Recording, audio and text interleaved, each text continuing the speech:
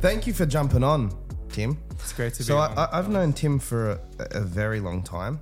I've gotten suits off him for a very long time. Mm-hmm. But it's only recently that you've opened up Theodore and you've moved into this new residence, which is, like I said just before, the best office to walk into. It's awesome.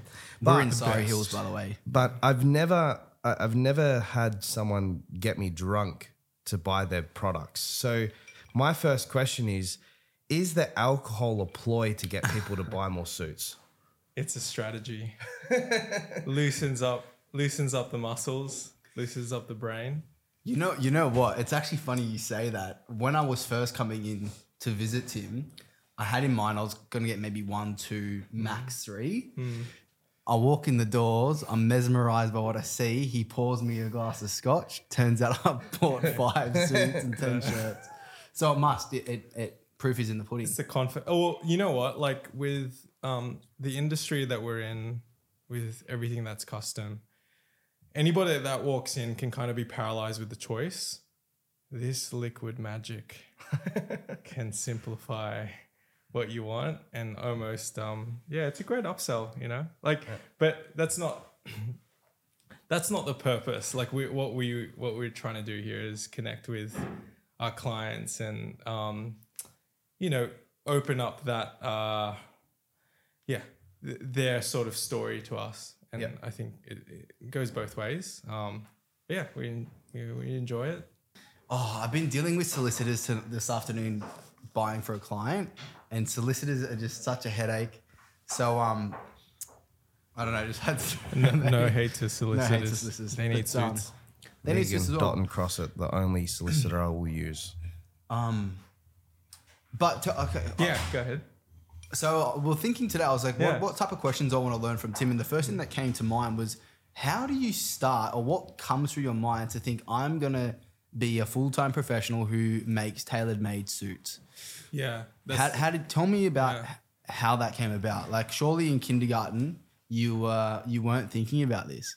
Definitely didn't start in kindergarten. Ultimately, it was just reps. I was probably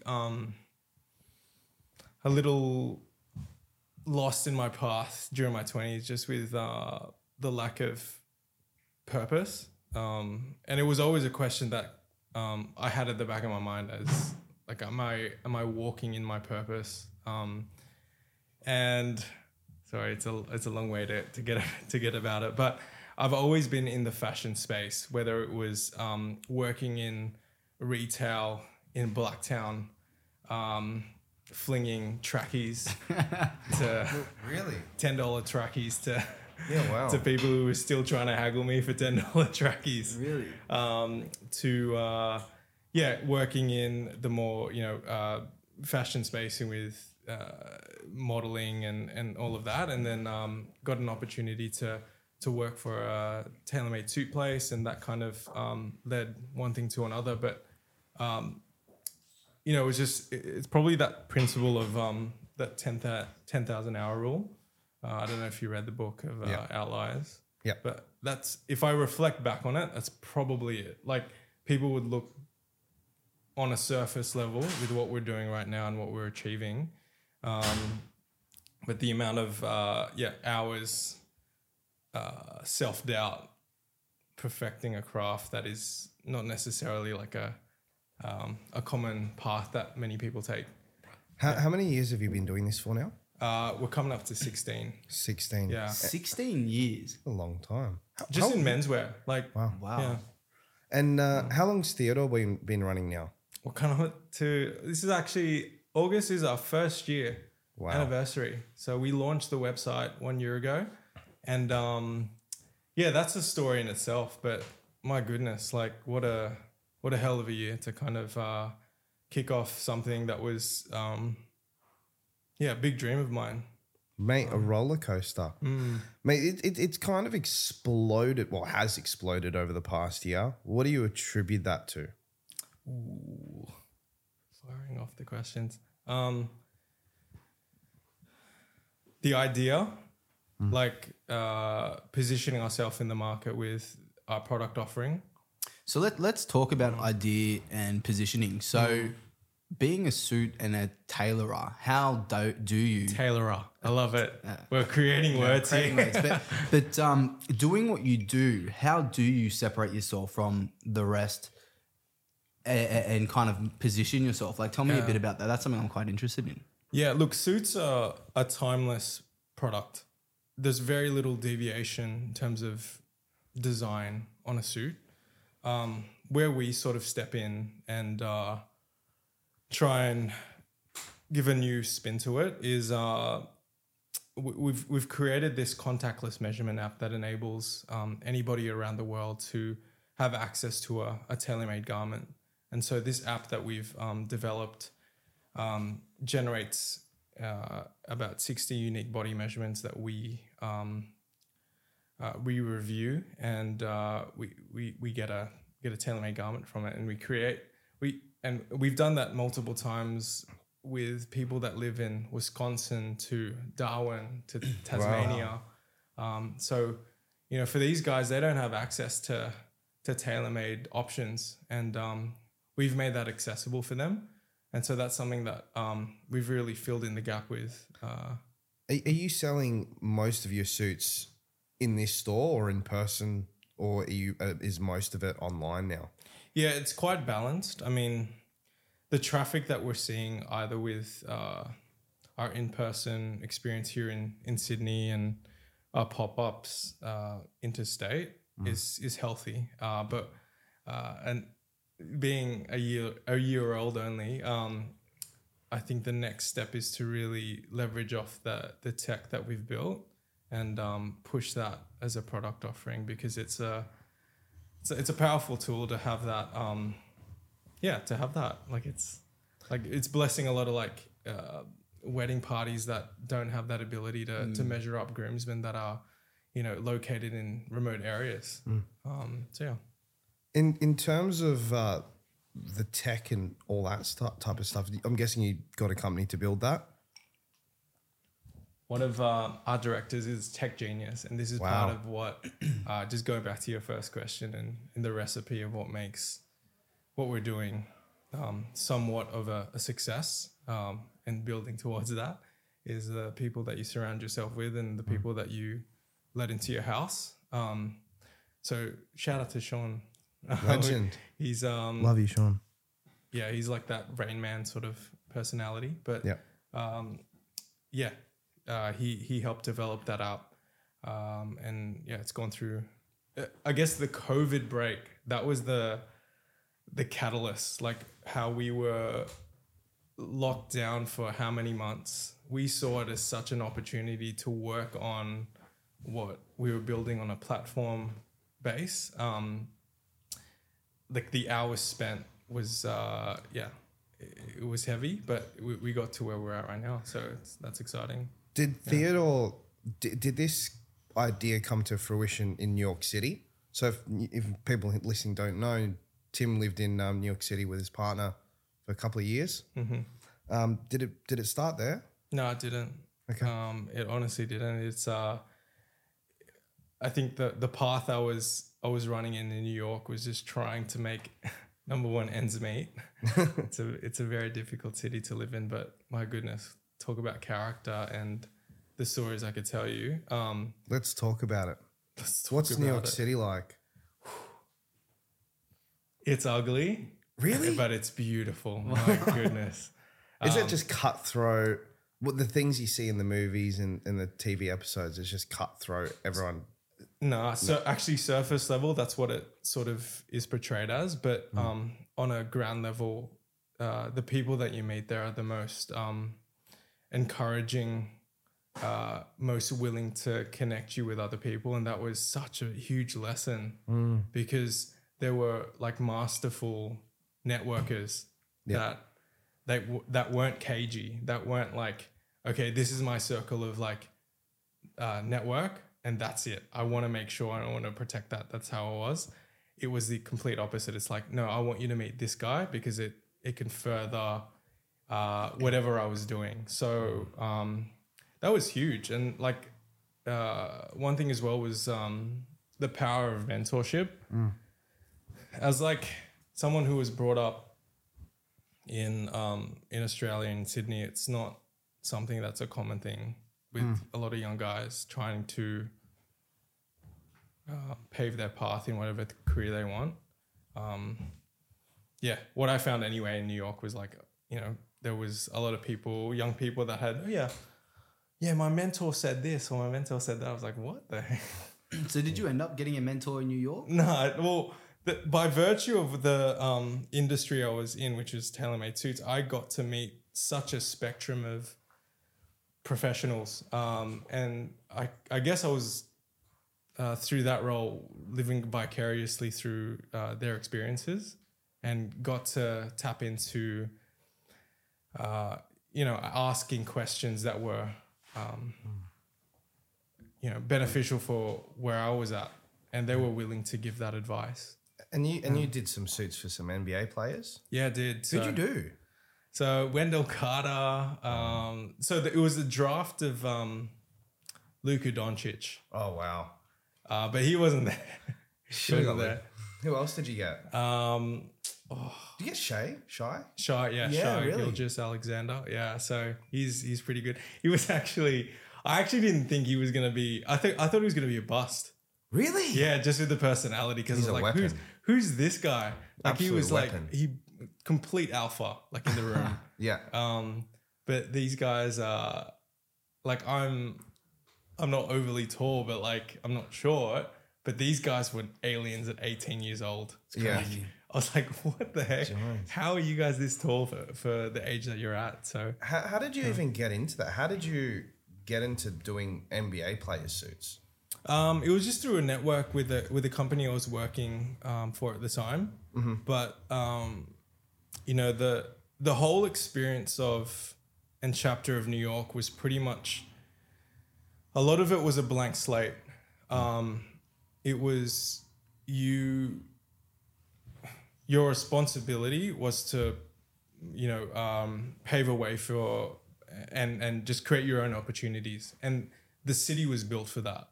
The city was built to accelerate whatever growth you wanted. And that was all dictated on like how much work and hustle you'd put in. Yep.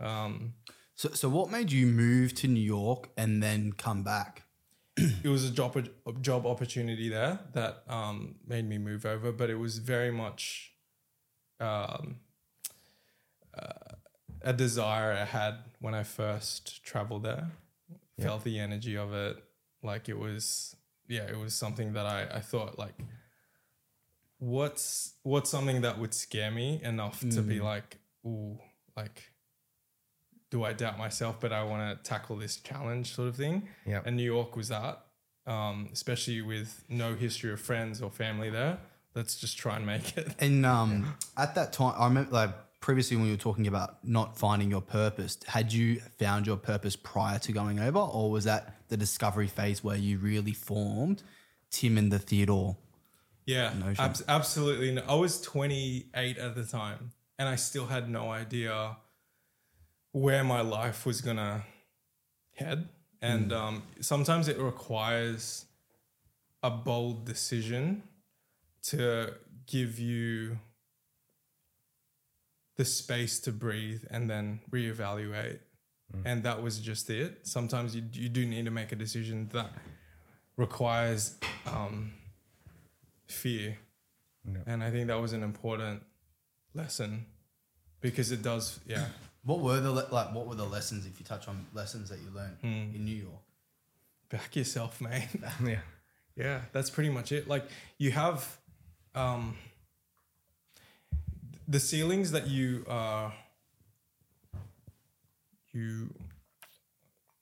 put upon yourself are your own thoughts and your own sort of preconceptions and how you were raised. But moving over there, it sort of was like a blank slate. It's like you define it and you go all in. And that's the sort of attitude that you take to be successful. And that's what we're trying to do here. Like, sure, there's so many hurdles to tackle and there's a lot of uncertainty, but man, let's go on and let's do it and do it right. And so that's the mindset that I've been instilled with. And you guys are hustling as well. And whenever I thought of a tailor, I thought it was a 9-to-5 job, right? So I came here and met up with Matt Everingham, who's been on the podcast, and we came and had dinner with you maybe a couple of months ago. And it was like 10 p.m. at night, 10:30. We finished up at the restaurant across the road, and we walk over, and one of your workers is suiting up like 5 guys in the back room. And I'm like, what the hell? What are the hours like? Yeah, I mean it's a 7-day slog, and we're open till late. Like I'm so proud of the team here that they get it, they get the vision, they get what we're trying to do and trying to build here, and that's like I'm just blessed by like that they've got that. Like the guys at Manor, like same thing. Like it's just a culture that is so like it's intentionally built. Yeah. It can't just like come out of nowhere. So yeah, that's the typical. Yeah. What time do you knock off daily on average? I know it's a bit different every day, but if you were to call it an average day. Yeah. Well, we finished at about 11:30 last night, but that's no, like the thing is that is not a good example of how you should live your life, because that is not a good balance right now. We understand that. So me and my wife, you know, we're in this business together. She's full-time in the company, and this is the hurdle right now, balance, because at a young age you can kind of run hard while your body allows it to, because saying no is harder than saying yes. So yeah, we're probably on this arc of figuring out what the right balance is in terms of health, relationship, and then business. Yeah. And that's another interesting thing. You work with your wife. Yeah. That's what people say not to do. How do you manage that? Obviously she's she's brilliant. Yeah. But how do you guys manage that? Yeah, I mean, I manage that because I need her.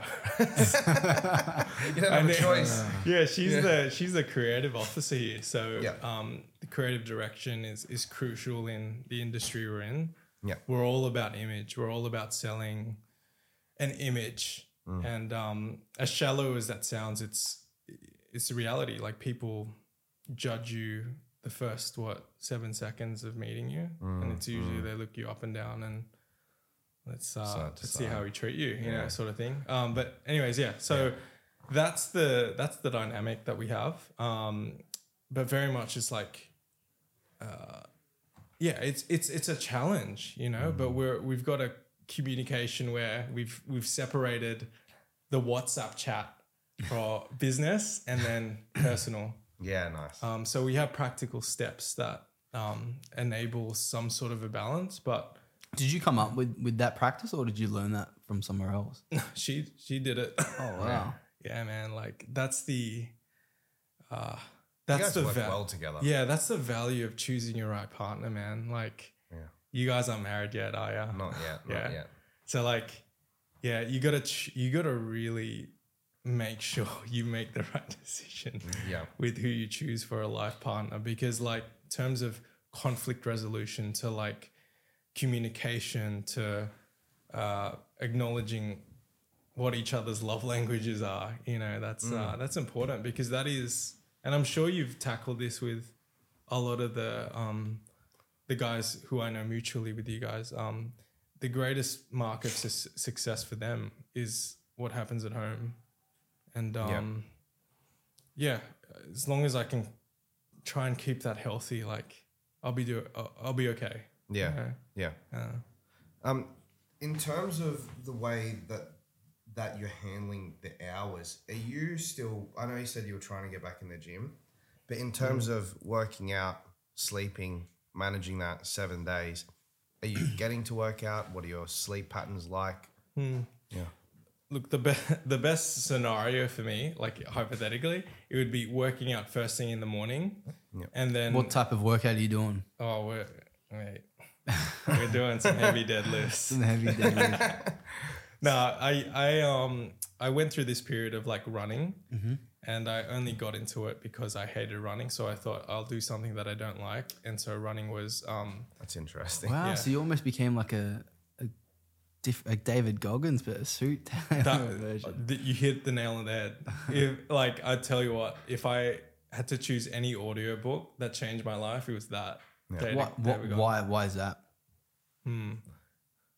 Just that he probably like pushed that boundary of what was possible. I was like, yeah, it was. I think he was talking about the 40% rule or something like that, where if you think you're at your max, it's really about 40% of what you're capable of.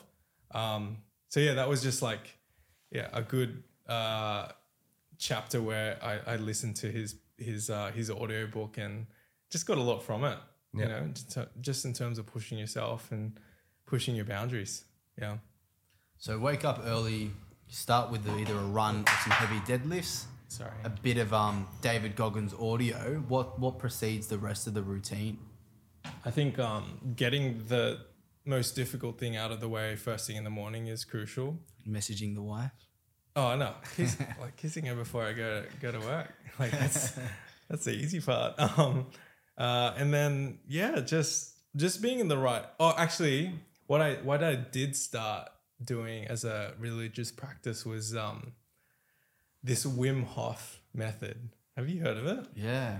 The breathing? The breathing. Yeah, I used to do it full time. Yeah, that was something like I picked up in quarantine and lockdown when we were in there, and that was I was able to hold my breath for 4 minutes. 4 minutes. 4 minutes. Yeah. What did you start off at? I'm guessing it wasn't that. It was like a minute or something like that. Wow, Dude, I that's did it a this long morning. time, dude.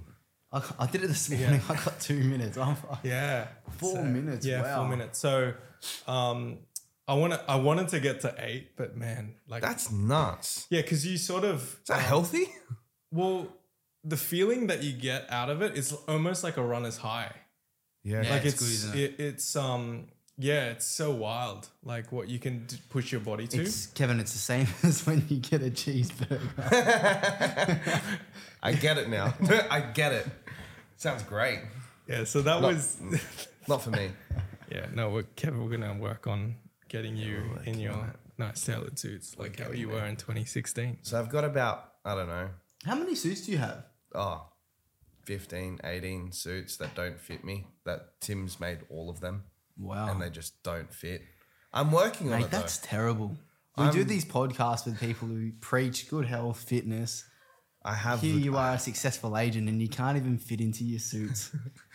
In my defense, I've lost 4 kilos. Thank you very much. Wait until the next podcast. It'll be another 4.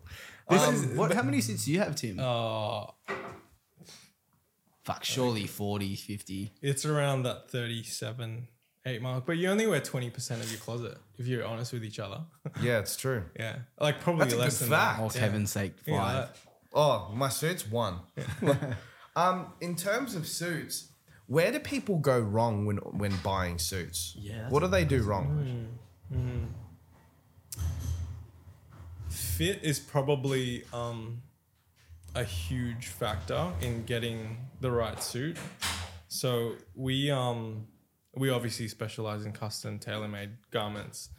It's such a tricky question to answer because like I think if you go through the effort in buying a suit, like I think that's commendable. Like you're trying to, whether it's off the rack or, you know, at Kelly Country or whatever, like, you know, like that, not dissing to Kelly Country, but like, you know, there's just levels to it. I think that's it's a commendable act. The act of you trying to better yourself and show respect to someone you're meeting with wearing the suit is that's a good step in the right direction. I remember when I was buying my first suits, and correct me if I'm wrong, but you suggested get the foundation ones first. So I'm guessing the navies, the greys, and then expand into the more out there colors. Fruity ones, yeah. Yep. What are the basics? What are the first 5 suits you should have? Oh yeah, Steve Harvey, where are you? You see that? You see that TikTok? I have. Yeah. So black, navy, charcoal, grey, brown is more contentious because of Yeah, what do you think of brown? Where are you going to wear a brown suit? I love brown. it's coming. It's coming. I love my brown suit. Green is in right now, but brown is there's a resurgence. What's your take on the sneakers, Maxes, and the t-shirts with a suit? I love it. I love it. I think I'm all for it. Like I'm not necessarily a traditionalist where you have to wear brogues or like laces. Like I like that that take on that semi-casual. Like Kim Jones is great. I don't know if you know him, but he's a designer. But like that sneaker sort of look is great. But the fitting of the suit has to be complementary to, say, if you wear Air Force Ones, you need a suit that can't be too slim. It has to be more relaxed, but calculated to make that look flow. But that's the trend I'm sort of seeing across the board with this shift from less suit, 3-piece suit and tie to more deconstructed look. What about the no socks? Yeah, I mean, You like it? You don't like it. I'm not a hater of anything. Okay. Like if it, as long as if it, You just didn't want to say it because Daniel walked in here with no socks. he's got no socks right now, upon my instruction. Oh, Yeah, there you All go. right. Fashion eater. Yeah, look, if I'm in a business, like proper business, I think the no socks is probably where you draw the line. But I think if it's like casual, just a few inspections or just casual going out for a coffee, I think the no socks brings out a Those are bit of nice. style. Are those Tim's? Yeah, Theodore's? they are custom made shoes. Custom shoes, From Theodore. custom suits, custom shirts, custom jeans. So That's 50% off my next suit. let me address where you would draw the line. no, like where no socks would choose. It only works if the tapering of the pant around the cuff is Slim? Yeah, okay. And at an appropriate height. It's when it becomes too boxy around that area. Yeah. That it kind of looks off. Yeah, it and it looks- looks like Looks stupid. Looks like where's your socks? Right, that's what I didn't realize that. I tried to wear no socks a few months ago, and I looked at myself. I'm like, I don't look like Daniel when I wear no socks. I'm like, something looks wrong, and I think that's it. yeah, that's probably it. That's probably it. What about in terms of the culture of suits, like going to New York? You do suits globally now with your app. Yeah, that yeah. changes the way men order custom garments to fit. What's the culture like internationally in terms of suits? Who's got the best quality suits, and where would I be going if I wanted to be the number one for suits? Surprisingly, there's such a common thread with what guys from New York to the UK to New Zealand want. Really, same as here. Yeah. So we all wear. So if I went to New York City right now, we'd all be wearing very similar suits. Yeah. Yeah. I mean, New York City, like they like to push the envelope a little bit. More creative? Or? Oh yeah. They like to go for more out there colors. But to be honest, it's not like I probably suited up more out there colors here in Sydney than in New York when my time was there. We're half of them Igors. Yeah, absolutely. Shout out to Igor. Love Yes, you. But yeah, fit wise, like you'd think, US, New York, like they like it a bit baggy. No. No. Okay. Oh, from my experience anyway. They like that sort of tapered sort of silhouette.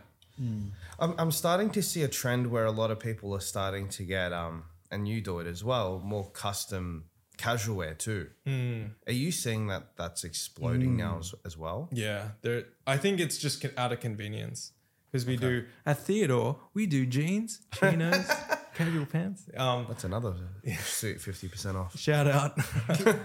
So, with all the stuff you're doing, like, can you teach us how do you dress? Like, if I'm going to a party, what should I be wearing? If I'm going out for a business meeting, like how would you dress someone from start to finish? I mean, everybody has their unique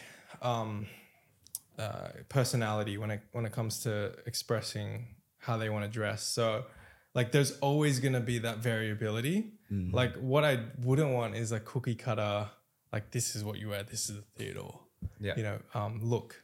Obviously, we try to keep on brand with what we try to push out to the market, but like, seldom do I see a 35-year-old wear ripped jeans. Not hating on ripped jeans. You don't but like ripped jeans. I love ripped jeans, but at a point, You got to stop wearing it.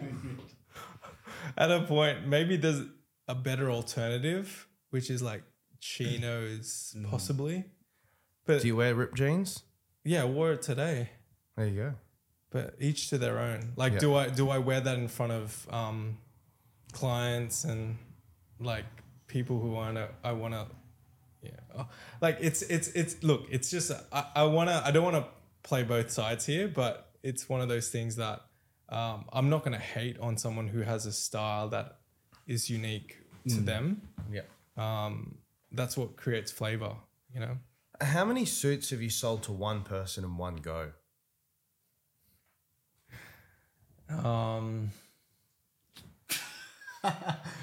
Coming up with such great questions, Kev. I'm just curious. Who dropped the most amount of money? Like who actually? Well, I don't need to know who, but like how many suits did someone buy all in one go? I've had double digits Wow. before, and that's great. They just kind of want to refresh their wardrobe, which is, you know, they see. I think the clients that we serve, they see the value in having a wardrobe that they don't have to think twice about. Yep. And they know that every single garment fits consistently perfect or right. But I'll tell you a crazy story. And there's levels to the industry that we're in. I was in New York and I had dinner with this interesting young Korean guy. And he was... Korean. yeah, Korean. Do they wear suits? Do they wear Oh, suits? mate, we're gonna get into it. So this he was like 21, young guy, but he was keeping up with the conversation with the technicalities of what I knew with suits. I was like, oh geez. And he was wearing a suit to this dinner that we're at. And we got talking about the suit that he was wearing. It's like, oh, that's a nice suit there. And he's like, yeah, I spent about $22,000 on it. What? You think he was What? Chinese? USD. What? Yeah. Why? How does you tell? What's the difference between $1,000 suit and a $22,000 suit? Great question, Kev. So what we specialize in is made to measure. There's two forms of how you tailor a suit. Made to measure. Which means what? Made to measure and bespoke. Bespoke means that the person a true bespoke suit is the person that measures you, which is what I do with your suits. They take it a step further. They create the suit for you. So they actually spend 40 to 60 hours hand stitching a garment for you. And it goes through multiple fittings. It's that labor that creates that price difference. Is it any better? If you appreciate the art of it, yeah, for sure. Like I hold so much respect for those tailors that have spent their whole life dedicated to this art, and that is that's a huge calling on someone to like dedicate their whole life massive. to create a suit. 40 to 60 hours building one suit. That's a long time. Yeah, and that's artistry. That's pure artistry. It's just like a artwork, you know. If I was to put on a $22,000 suit, and I don't know suits the way obviously you would I appreciate that? Would I know the difference? Would I feel it? Would I see it? The average Joe Blow. I think you. I think you would. Like I asked this guy, I was like, you know what? Like, how does it feel? You know, and he's like, oh, it's like it feels heavy, but it feels like I have nothing on. Okay. But I think a lot of it, just like Is it Fugazi? Fugazi. Could you tell looking at him that it was 22,000? And that was my own naivety. I didn't know that level of tailoring, that I would have that that insight as to picking it out from a dark room. But having said that, it's like I think part of it is like, hey, I spent this much. It's like having a Rolex. Oh, it's a Rolex. I spent. Yeah. Gotcha. I mean, that's a flex, right? Yeah. You're flexing. Yeah. You're flexing. Yeah. So the bespoke is 40 to 60 hours, 20 grand. The guy who measures you stitches you up. Correct. And then we go to what we do, which is we have specialist stylists who measure you. So they basically interpret the measurements and how your body posture is, and they translate it to our tailors who are offshore, which machine cut it, then hand finish. And at that volume, that's what, at speed in terms of that, that 4 or 5 week turnaround. Yeah. That's what's possible. But bespoke suits, how long do they take? How many weeks would you be They waiting? could take months. Really? Like multiple fittings. It depends on the actual bespoke tailor in how they assess what perfection looks like in their mind. Yeah. So they could go at it a couple more times and still not be happy with it. So Really? yeah, that's why you justify that 5, 10, 20K mark. Like it really is an experience. And then what's the difference between going into Tom Ford or I don't know, what's like a really nice suit where you can pick something off the rack? But I mean, it's off the rack, so you have standard sizing. So as you could probably imagine, everyone has different body shapes. Like I was measuring some of the guys earlier. They all had different, they're not like a set 38, 42. No. There's nuances on everyone's body, and that's what off the rack kind of doesn't cater towards. So that's what we specialize in, and especially with our price point, we kind of make it palatable to people who historically have bought off the rack. This is just a great alternative.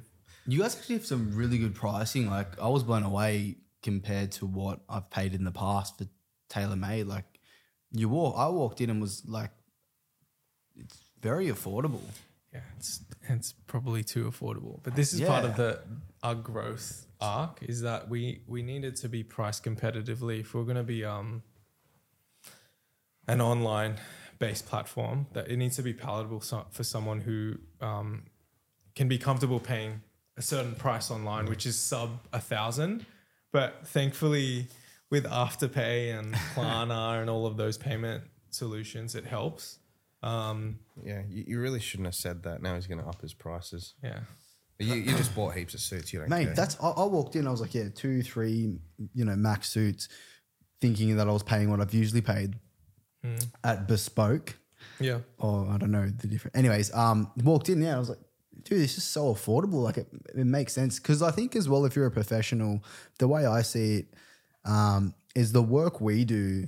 I think if you're a trader, you invest in your tools, right? And I feel for people like professionals or real estate or whatever the case may be, your appearance and the clothes you wear are almost like your tools. And what is your take on that? Like investing in your appearances, is that something you think people should do more of, or What do you reckon I'll say?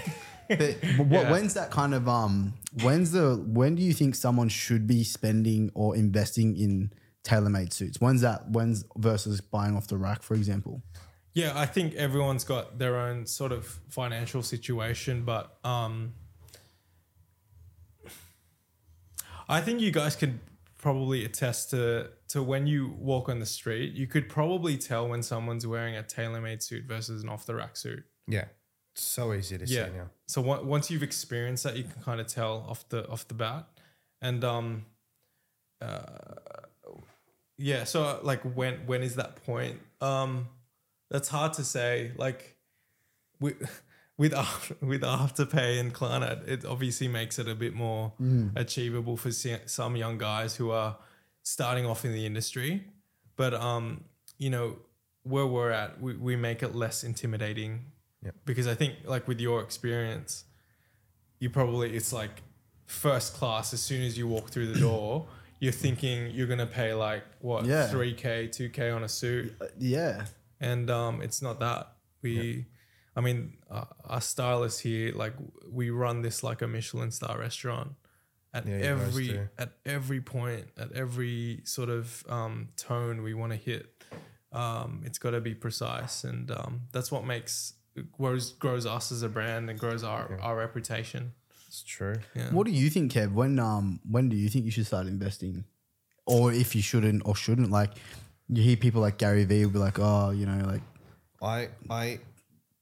I only got my first tailored suit a couple of years ago. It wasn't really that long ago. I wore the same suit from David Jones every day for 4 years straight. Like, it was ruined.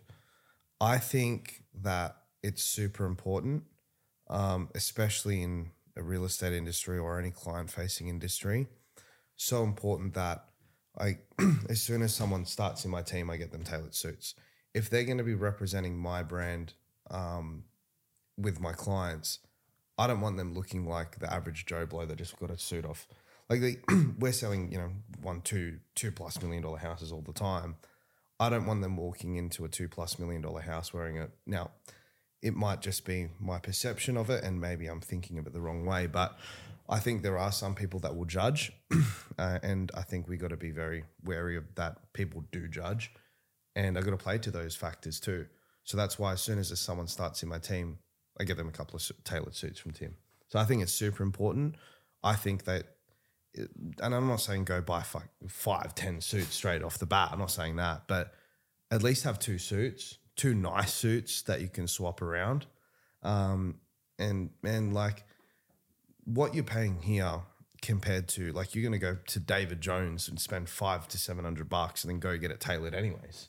You might as well just come here, spend a tiny bit extra, get something that you really want, fully customize it to the way you want, that looks real sharp, and you can tell the difference between you and somebody else. I think it's super important.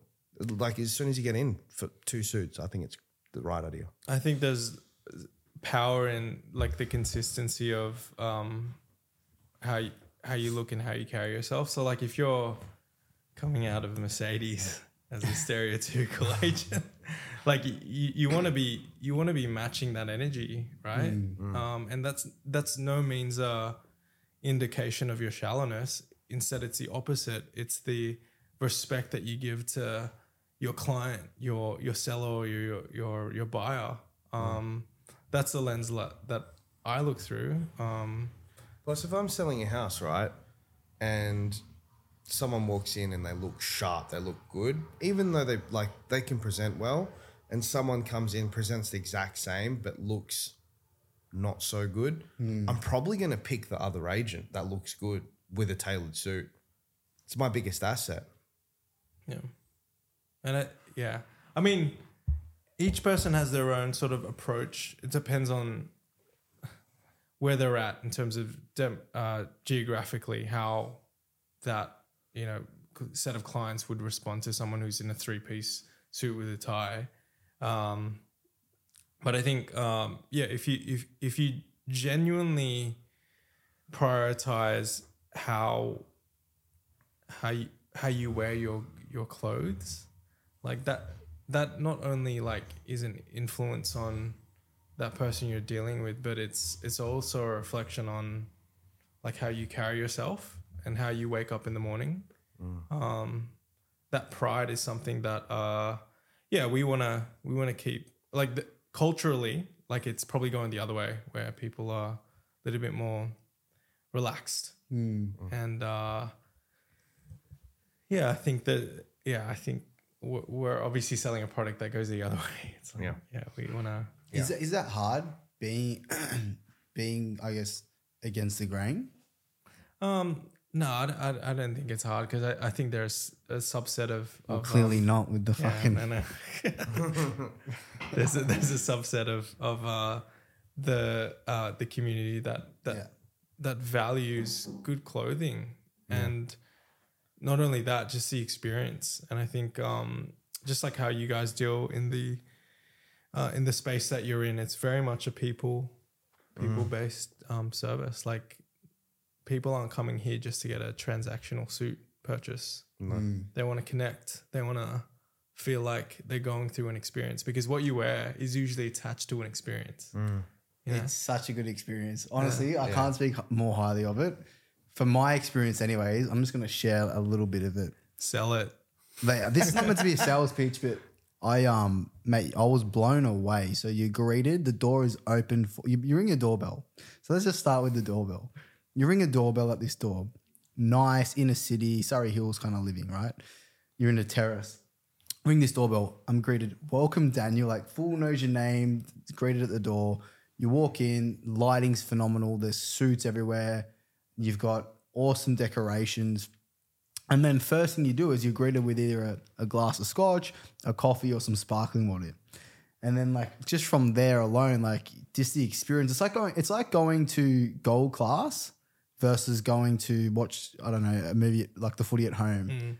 Like that's kind of, but then like the outcome, that it's such a difference. Like going gold class, you get all this fun, nice experience, and then you're all versus watching The Footy at Home. Both are great, but like to me, the experience was like going to gold class. Yeah, that's a good analogy. Mate, it was just, and like I said, I was planning to spend to get a couple suits, and I walked out with more than what I had in mind. So you must be doing something right. Well, It's the alcohol. Yeah, probably. It's such a good experience. One of the best quotes I heard, and I'm going to cook it, and I think Oprah said it, is that people don't remember what you said, but they remember how you made them feel. Yeah. I didn't cook it. I think that was right. That's true. Yeah. I've heard that before. And that's another thing I forgot to add, is that like you think tailor-made suits, like where do you start? What do I pick? Like you can get cool braidings of like, I got DB on my pants, I've got Beetle in my jacket, some cool like patterns and that. And like when you go to, let's say David Jones or Maya or Politics or whatever, you don't really know where to start. And like you ask the girls and the people that serve you, and they just, basically no help at all. And then you translate that coming here, and it's like, I was just like, Tim, go for gold and do your art on me. And like just that whole process of me not having to think about it. You show me the booklet and I can get a sense for what I'm buying.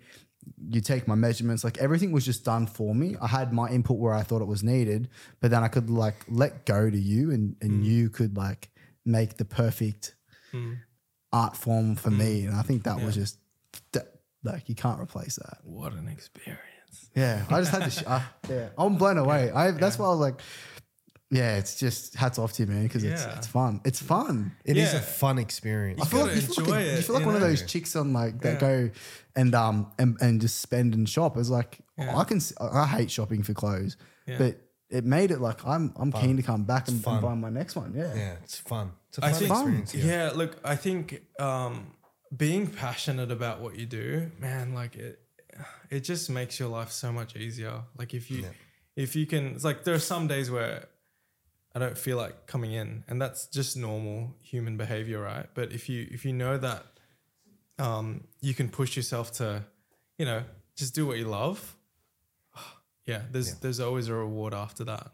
What's the daily tasks that you usually do? Come into the office.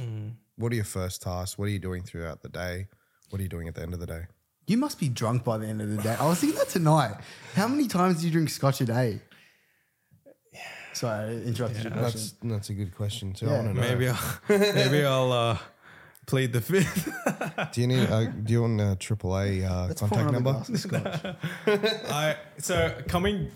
So I had a blood test relatively recently, and the uric acid was higher than it should have been. What's uric acid? It's like it usually affects your liver, and it's correlated with your high alcohol and red meat intake. So that's how you can kind of get gout, if you've ever had that. No. Not that I have. Anyways, what was the question again? What was my scotch? But daily task. Because we're such a global client-focused company, it's very much that. Like, I think if we get our ABCs right, which is taking care of our clients and making sure that they're heard, they're felt, like their words are listened to, and that we're we're providing an exceptional experience, I know the company's going to be okay. Bigger picture stuff and where we're going to go globally, that'll only work if like Nail this. HQ is healthy. Where do you expand to next? So we've done we're rolling out a strategy right now with interstate locations and just doing pop-ups, and the reception we've received is so encouraging. So that's going to be an ongoing thing. But you know, just like how I was saying earlier with going for it and just going all in, like we want to have a presence in the US, and that's very much a direction we want to head in. We feel like the market there is ripe for what we do, and I think let's roll the dice. Like if everything's going great, like come on. Do you move to New York City again? Sydney's great. Sydney's awesome. So Lost. I mean, we'll see. Like, Don't move. won't be able to visit your office. Don't do it. Don't do it. Yeah, What about London? Would you tackle the English, the Pommies? Mecca? Yeah, the Mecca, Savile Row. I think like we don't rule that out. We're going at like a quarter at a time in terms of reevaluating our growth, and I think it's important to have a clear vision as a owner of a company, even though it sounds weird saying, but like it's very much, I feel like very much part of the team in fighting in the trenches. But Yep. at the same time, like you have to have such a unwavering vision with what you want to achieve. That's an important, Are you 7 days? yeah. Eesh. Wow. Yeah, and that's not Do you ever healthy. get burnt out? Don't do 7 days. No way. Do you ever get burnt out? I don't know what burnout looks like. Like, oh, just fuck, like just. You don't get that. You don't go, I'm over, I don't want to come into work today. No, I never. Well, you don't have a choice at that point because you got like 10, 11 mouths to feed, and it's like that responsibility is inherently there. How did you build up to getting 10 to 11 mouths to feed? Like, And it happened quick. tell me about the prospecting. How did you generate business as a tailorer? Yeah, I love it. We're creating words here. Mate, it was. I mean, this correlates to the industry you're in. Door knocking, mate. Yeah. Like Wow. You yeah. door knocked. Oh, mate, I was door knocking in the most remote places trying to flog suits. You're kidding. Yeah. Whereabouts? Wollongong. Really? Yeah. What made you get a Wollongong? Mate, I'll tell you. Do you know Jake Moore? He's like an auctioneer. Shout out to Jake Moore. He's a guy that I like a door knock back in Wollongong, and like these are some of the connections you build. And this is what I want to instill with the sales guys is like the most important skill that you could probably learn is the ability to convert someone from who's a complete stranger to someone who's like a value connection that is probably a lifetime partner. And Igor was one of them. Yeah. Yeah. I door knocked him way back in the day. Really? And I absolutely gave him the worst fitting suit you can imagine. Really? And he was like on my ass about like the fact that it was just a shit fitting suit. And so that like 8 years later, That was at evolved. Harcourts. Yeah, that was at Yeah, wow. Harcourts. And 8 years later, I was carrying this like wow. bloody bright red luggage. Like my shoes were just so worn out, like trying to go from agency to agency, trying to drum up business. Igor was just like a great example of how you could go from one extreme to like, he's one of my, my closest mates and clients, like the biggest supporter, as you guys probably know. Yeah.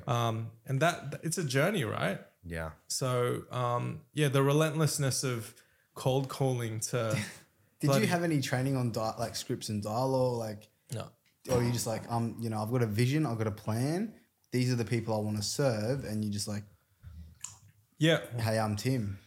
Yeah. I mean, I didn't have a script to learn off. I think the biggest asset was I always love the figuring out how to connect with someone, you know? Yeah, and that's a very like, there's scarcity in that skill. And that's for a salesperson. And I think we're all salespeople to some degree. Yeah. The ability to connect with someone, there's an art to it. And I thought, like, let me figure this out.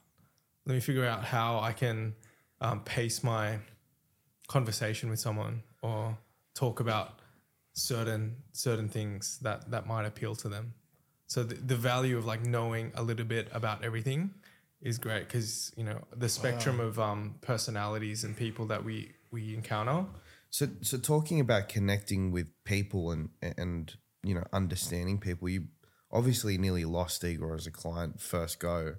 How'd you save it? I think maybe he can back it up, but he recognized in me that I was committed enough beyond the job role title I was in to make it right. Yeah. So that was probably, it was based off my personal reputation. It's like, I'm not gonna, like, whatever I have to do, I'll just make it right. So you just made a new suit, or what happened? Yeah, I can't really remember, but I was working for another company, like my first company that I went into TaylorMade suits with. Absolutely cooked it. It was a crap suit. Oh, so you were working for someone else's brand at the time? Yeah, for someone else's brand. Oh, wow. Yeah, so I was just an employee, and that was terrible because I wasn't getting paid. You know, that was like. So if you door knocked and got Igor as a client, at the old company, would you get incentivized with commission, or was it just you? Well, on paper, yeah, but that never really happened. Wow. But looking back on it, I'm like, you know, you have to know your value. Yeah, that's important. But my goodness, the value that I got working in the trenches in terms of generating leads. Yeah. Ooh. Yeah. My goodness. Wow. So you had to generate your You're a own leads. hustler. Yeah. Like it's like even in New York, like that was like almost a decade ago. Even New York. Was that a decade ago? Yeah, probably. New York? No. Like when I first got into the TaylorMade suit industry. Yeah. When I was in New York, I adopted the same sort of mentality, and I was literally kicked out of a office building for prospecting. Are you serious? Yeah. In New York? So you're just hitting the pavement. I loved it. Knocking. Yeah, I loved it. Wow. Like it was just one of those things that. Do you guys do that? Your sales reps? Nah, they're a little bit more haven't got the drive. coddled. Yeah, but that's fine. That's same as my guys. Doors tomorrow. Was there a target? Like what did it look like prospecting? Yeah, I mean we had sales targets. I mean, just like any sales role, but like, you know, I wasn't necessarily. So you were actually a sales role. Yeah, I mean, I wasn't necessarily driven by if I hit you know X amount, I'll get this amount in commission. It was just more so like I wanted to push myself and see like what was my limit in terms of I mean that. Would you be the biggest tailor suit making company in Sydney at the moment? No, any. Really? Like I'm not talking about like you've got a big corporation. Yeah. But if we're talking about not that other big corporation, I'm talking about the smaller guys. Like, are you the biggest out of those guys at the moment? I can't answer that accurately. Yeah. We know the lane that we're running in, and we want to flourish in what we do, and so that's the thing we want to focus on. If I have a healthy house here, which is the team and the dynamic, then I know that we're going in the right direction, and God's kind of like in control in that. And with your guys, then are you training them yourself, or are you getting outside support to train? Or I'm training them myself on pitch, delivery, terms of how they present themselves, like all of that. I think I assume they respect that because they know and they see it every day. With me in front of clients, so it's not like I'm coming from a ivory tower telling them what to do. It's do as I do. Yeah. Perfect. Yeah. So anyways, but yeah, like obviously you guys are Like I'm consistently just admiring like what you guys are doing at your age, because bloody hell, like these guys are what? How old are you now? 27. 27, and Man, I just turned 24. this is what I mean about going after it. Like, You got to give it a crack. don't you? man, yeah, you got a window. Yeah, I know. Window. Not very long. Yeah. Okay, being where you are now, old man, 30 something years old. Jeez. What's your best piece of advice for the younger audience or people like myself, 24, 27? What would you share, learnings, lessons, failures, or even skill sets you think can lead you on the right trajectory? This wasn't rehearsed. You haven't never asked me this question, correct? No, never. Okay. If you can, if you can be entrusted with the little, you can be entrusted with a lot.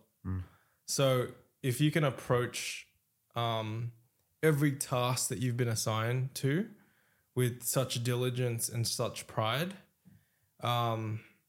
it's preparing you for the biggest stuff that's ahead. And you can't quantify that. You don't know what's ahead in 5-10 years time, but you got to be prepared for it. And if you can be, diligent with that and like honoring of the tasks that you've been set, that's going to prove dividends when those bigger like tasks and challenges come up, because they will come up. Yeah. They will come up. Is there an example you've lived through your life that you can share? Yeah, I mean, let's take door knocking as an example. I remember when I was let's just take for example in Wollongong, like I drove there like thinking like what am I doing? Like I've got a suitcase of fabrics and I'm like trying to make connections with agents that I don't know if they're going to be there or not. Wheeling it, like carrying this heavy suitcase, like wheeling it in a 3-piece suit with a tie in like 30-degree weather. And I'm like thinking like, okay, what is the takeaway that I can come out of here? Like I'm not getting paid a lot. But I know this skill that I'm building, and my mom's been a great wise sage when it comes to these sort of things. Like if you can really like see the lessons in those moments of isolation, and like you're by yourself and you're like you've got business cards like ready to go, ready to fling off. So I mean, going from the lessons I learned then to how it translated with when I had to do investor calls, you know, like that was a build up to that point, because it was like, okay, I have to make a connection with someone who's in Wollongong, like cold connection, like, hey, do you want a suit, blah, blah, blah. And bringing that energy, and that sort of refined that process in pitching on a larger scale, presentation wise. So yeah, I think everything counts. Everything counts. For sure. I think, Legendary. yeah. What about for the older audiences, 30 years plus? Far out. Does the advice change or stay the same when you're old and Do you hate people over 35 years I old? was like, what does Matt Ebringham or Richard Bainey think? what are they meant to be? They're like senior citizens. But they're absolute legends. Like, Yeah. you know what I Love take those away from blokes. people over that age is that they've got that actual experience. Where I caught up with Matt the other day on a situation I've been considering, and it's just having someone like you were saying with mentorship, where you can bounce that conversation and you can get a perspective where I can't see that path, but they've been there and experienced it to give you just those points that you just don't see. Yeah, that's Yeah, that's the value of mentorships because they've kind of run that race and they've gone through mistakes or successes. And yeah, I mean, like I'll use Matt as an example and Rich because like consistency is a hallmark for what they do. And even Michael Coombs, shout out to Coombsy. Get him on the podcast.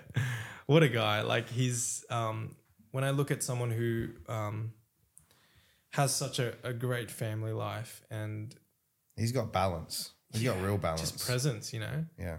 And you know that with people. Yeah. I have close friends as well that have that trait. That you know when you're in a room with them, they have this sort of presence that is just grounded, and that's the legacy that you kind of want to leave behind, right? And the life you want to live too. Oh 'cause it yeah, seems like a happy life. yeah. really. You'd hope so. You'd hope so. But Legend, I've got one last question. Yeah. What's your favorite suit that you own? Ooh. All time favorite that you got? I love a seersucker. You love a suit. What color? Just something. That's a seersucker, yeah? No. It's a version of it. Oh, Slight really? version of it, yeah. But like, yeah, I mean, I'm looking at something practical. Like, I just want to be comfortable in it. Yeah. So that's where I'm at They the are moment. comfortable. Yeah, Which one's your favorite? The blue, the green. yeah, just the navy Yeah. because I can wear it casually. Can wear it like. Do with you wear your jeans. suits? You probably don't even have a casual life, but do you wear suits casually or do you wear your ripped jeans? Nah, like today I went in ripped jeans, but like I wear suits casually. So whether it's like with with chinos or black, just plain black jeans. Yeah. That's dressing like a 33-year-old right there. Oh, You know. that's what I have looking forward to. But like, yeah, there's I think having some intention with how you present yourself always important. So that's it. Well, very greatly appreciate your time, the great tailorer. Yeah. Thank you so much for the opportunity to connect, learn from the wisdom of those who are much older and successful than yourself. So, cheers, Tim from Theodore. Cheers, guys. Appreciate your time. And if you haven't bought your tailor-made suits yet, please come to Theodore & Co. and get your made. What a time. What is it? Made tailored measures. Yeah, tailor-made suits. Tailor-made. Legendary. Thanks, Awesome. Timmy. Cheers, guys.